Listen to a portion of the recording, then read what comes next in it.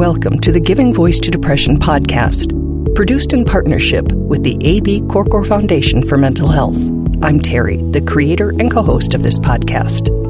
I've lived with depression most of my life, and I know how easy it can be to feel all alone in the experience. I'm not alone, and you aren't either.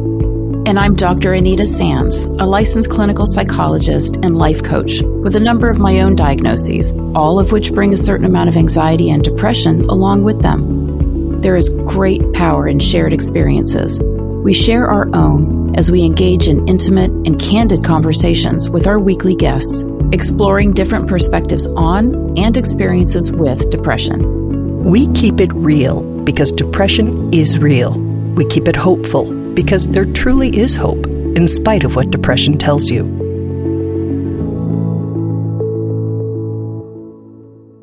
You will often hear us say that we can learn so much from each other. Just because you have the diagnosis of depression doesn't mean that your experience will look like anyone else's. Your depression, while similar in some ways to others, will be unique, just like you. Some people with depression withdraw and they just want to crawl in bed. And others can become very negative, irritable, aggressive. One person's symptoms may be seasonal, while another person seems to bear the dark weight of depression almost constantly. And the symptoms of depression can feel all-consuming to one person, but to another, they're just added into the mix of a whole bunch of other illnesses that they're having to deal with. And then there are the differences in how we manage and understand our depression, and even in what we call it. A mental illness, a mental health challenge, a mood or psychiatric disorder, a disease. At our lowest, we may even think it's not a medical condition. We can be convinced that everything we're feeling and thinking is truly us, who we are, stripped down at the core. That is how convincing depression's lies can be. We reached out to today's guest, Jordan, because like many people with depression, he also lives with anxiety. According to the Anxiety and Depression Association of America, many people who develop depression have a history of an anxiety disorder earlier in their lives. There is no evidence one disorder causes the other, but there is clear evidence that many people do suffer from both disorders. In talking with Jordan, we also get to explore something called post-surgical depression. And now here's Jordan, giving his voice to depression and anxiety.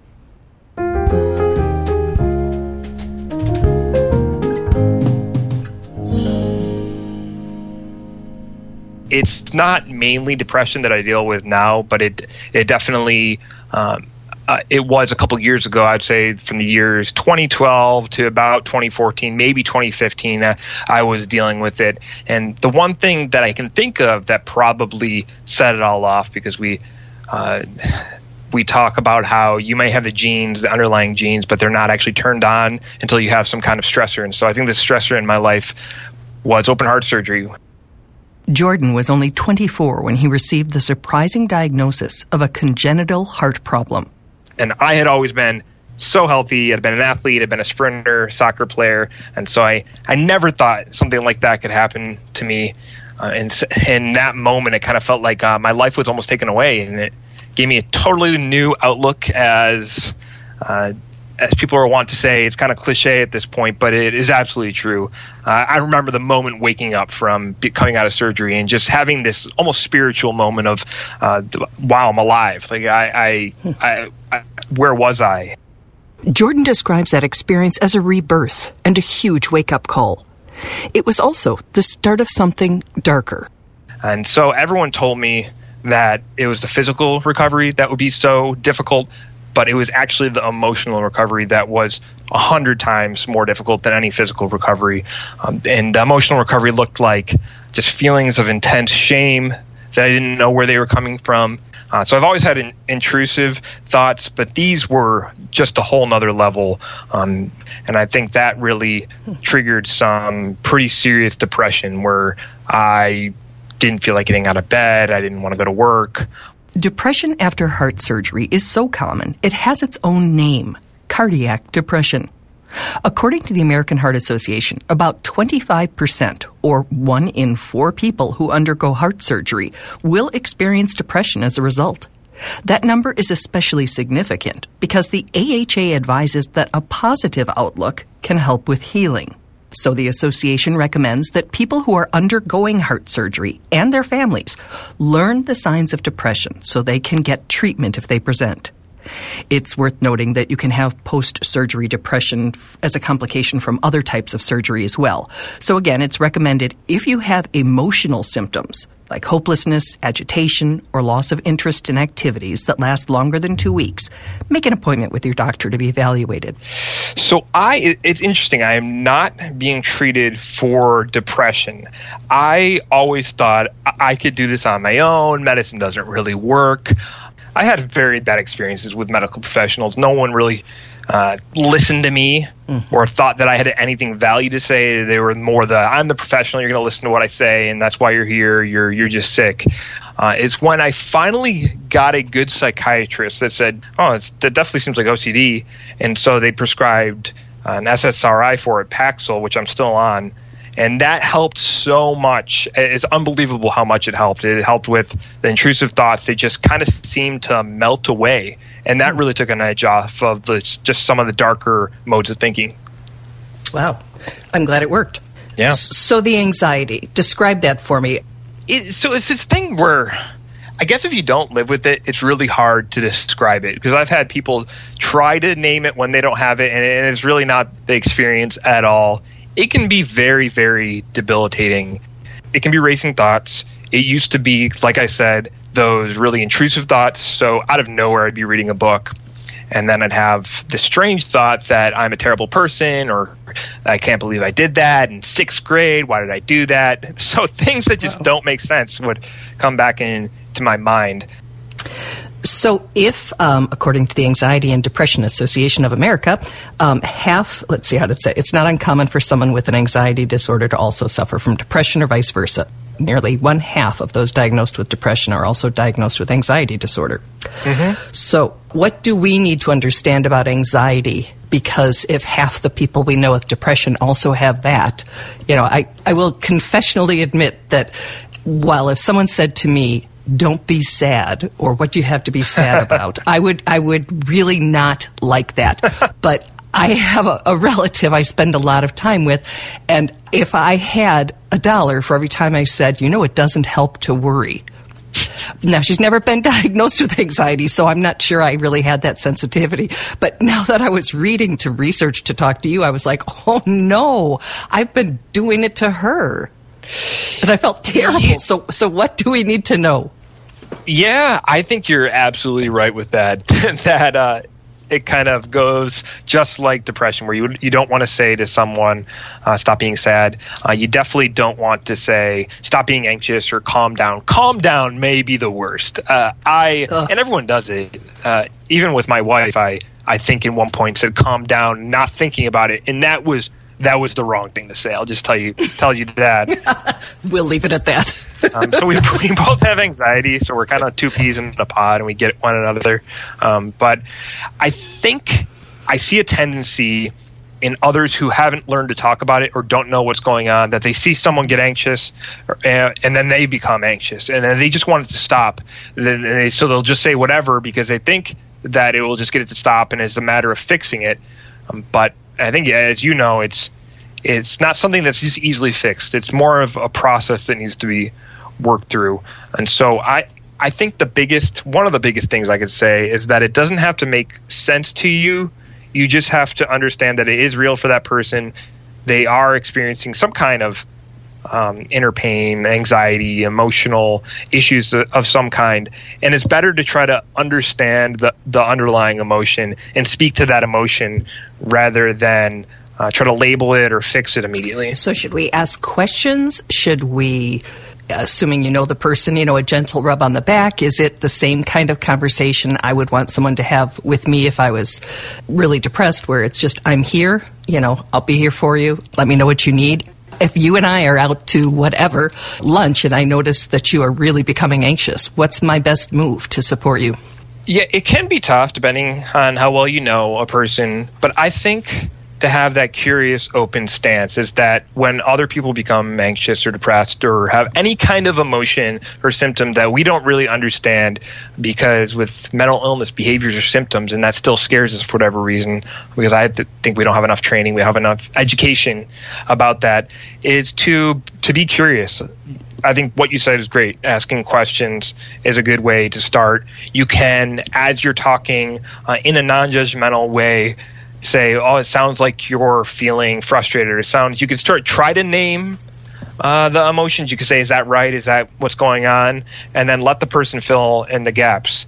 I think it's a mistake to think that people who are dealing with this just want it over with, don't want to talk about it. But I actually I find a lot of solace in talking about my emotions. And like I said, I'm a verbal processor, so maybe not everyone will. But to be kind, to be curious, to listen, to really be okay with silence. I think in working a couple mental health jobs, going to grad school for social work, one of the most powerful tools you have in your toolbox is the power of silence. And that often seems like, well, I'm not doing enough. I'm not fixing this for them. I need to be doing more. And I know some of actually, I was going to say dads, but moms and dads that I've worked with, they both want to fix whatever pain their child is going through. Your child's not asking for that. They just kind of want to feel understood. And you can honestly do that just by listening and not saying very much at all.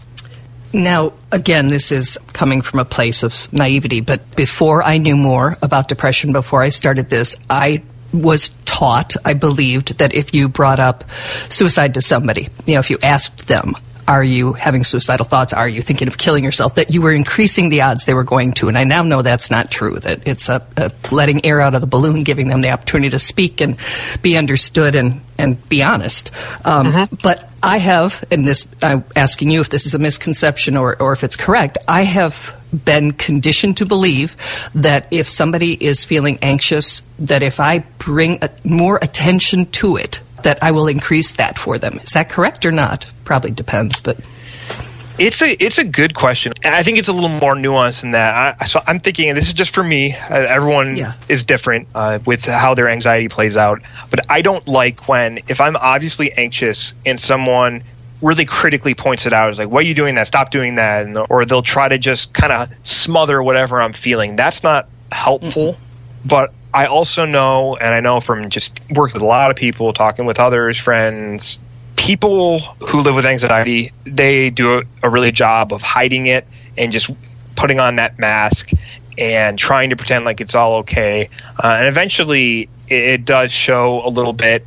And I think when someone actually tries to enter that space with you and connect with you and say, I really am here, I want to learn and talk about it, it is such a huge relief, at least for me. And I know, because I think it's so rare, because whatever in our technological age, people don't want to connect like this anymore. We don't have as many meaningful conversations. But when I can really meaningfully engage with someone and ask them how they're doing on a basic level, it just it cuts right through it. And I think it leads to creating a safe space. So it's absolutely okay to talk with it. Just like you said, it's okay to talk about suicide. Is there anything when I asked you to do this interview that you thought, I'd like to say this, or this is something I'd like to communicate? I will maybe just end with a touchy-feely thing and say that whoever's listening, whatever you're going through, wherever you are, I think that's valid. And you don't need others to tell you that it's valid or not. You know yourself best. So you may have times, like I did, where you had to fight for healthcare and you were told that you were stupid, and psychiatrists who had years and years of experience treated me badly. And I think the best knowledge you can get is self-knowledge and learning to know yourself, because it's only by knowing yourself and working on yourself that you get to know the world a little better. At least that's what I've learned. And so I hope whoever is listening to this, that resonates, because it absolutely has been true for me. Well, thank you for your time. I think I have a slightly better understanding. I will continue to do the research because until I started, I didn't know it was half the people with depression also have anxiety. I think of the Venn diagram, and I know that, anxiety and, bipolar, those three make a lovely little clover. But I didn't realize it was 50%. So I appreciate you talking about it and helping me understand it better.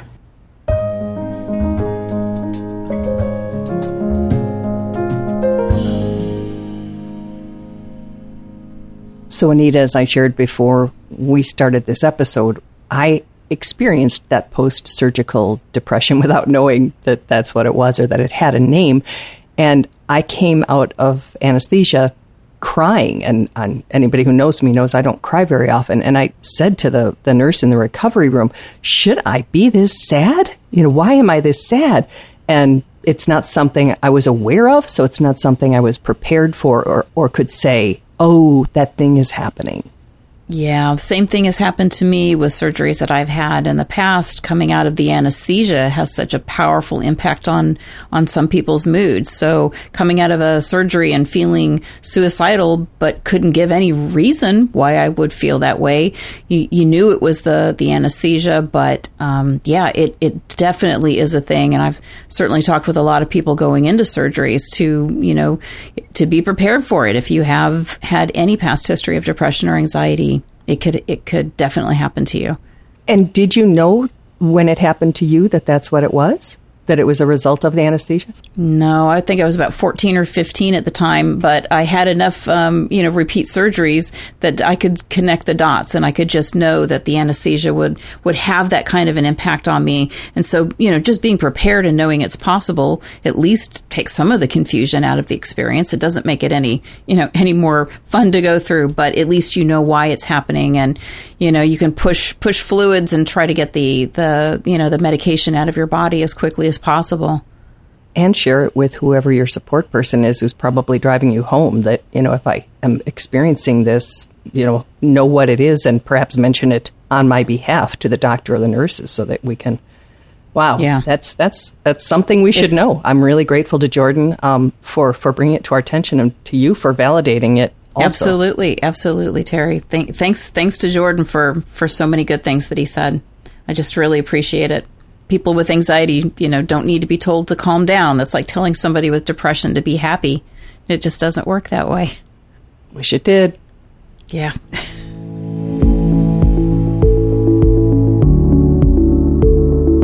We truly hope that our podcast brings a little more understanding, helps you better articulate and reflect on your own experience with depression, or better understand how to support someone else who is struggling. If this episode has been of comfort or value to you, know that there are hundreds of others like it in our archive, which you can easily find at our website, givingvoicetodepression.com. And remember, if you're struggling, speak up, even if it's hard. If someone else is struggling, take the time to listen.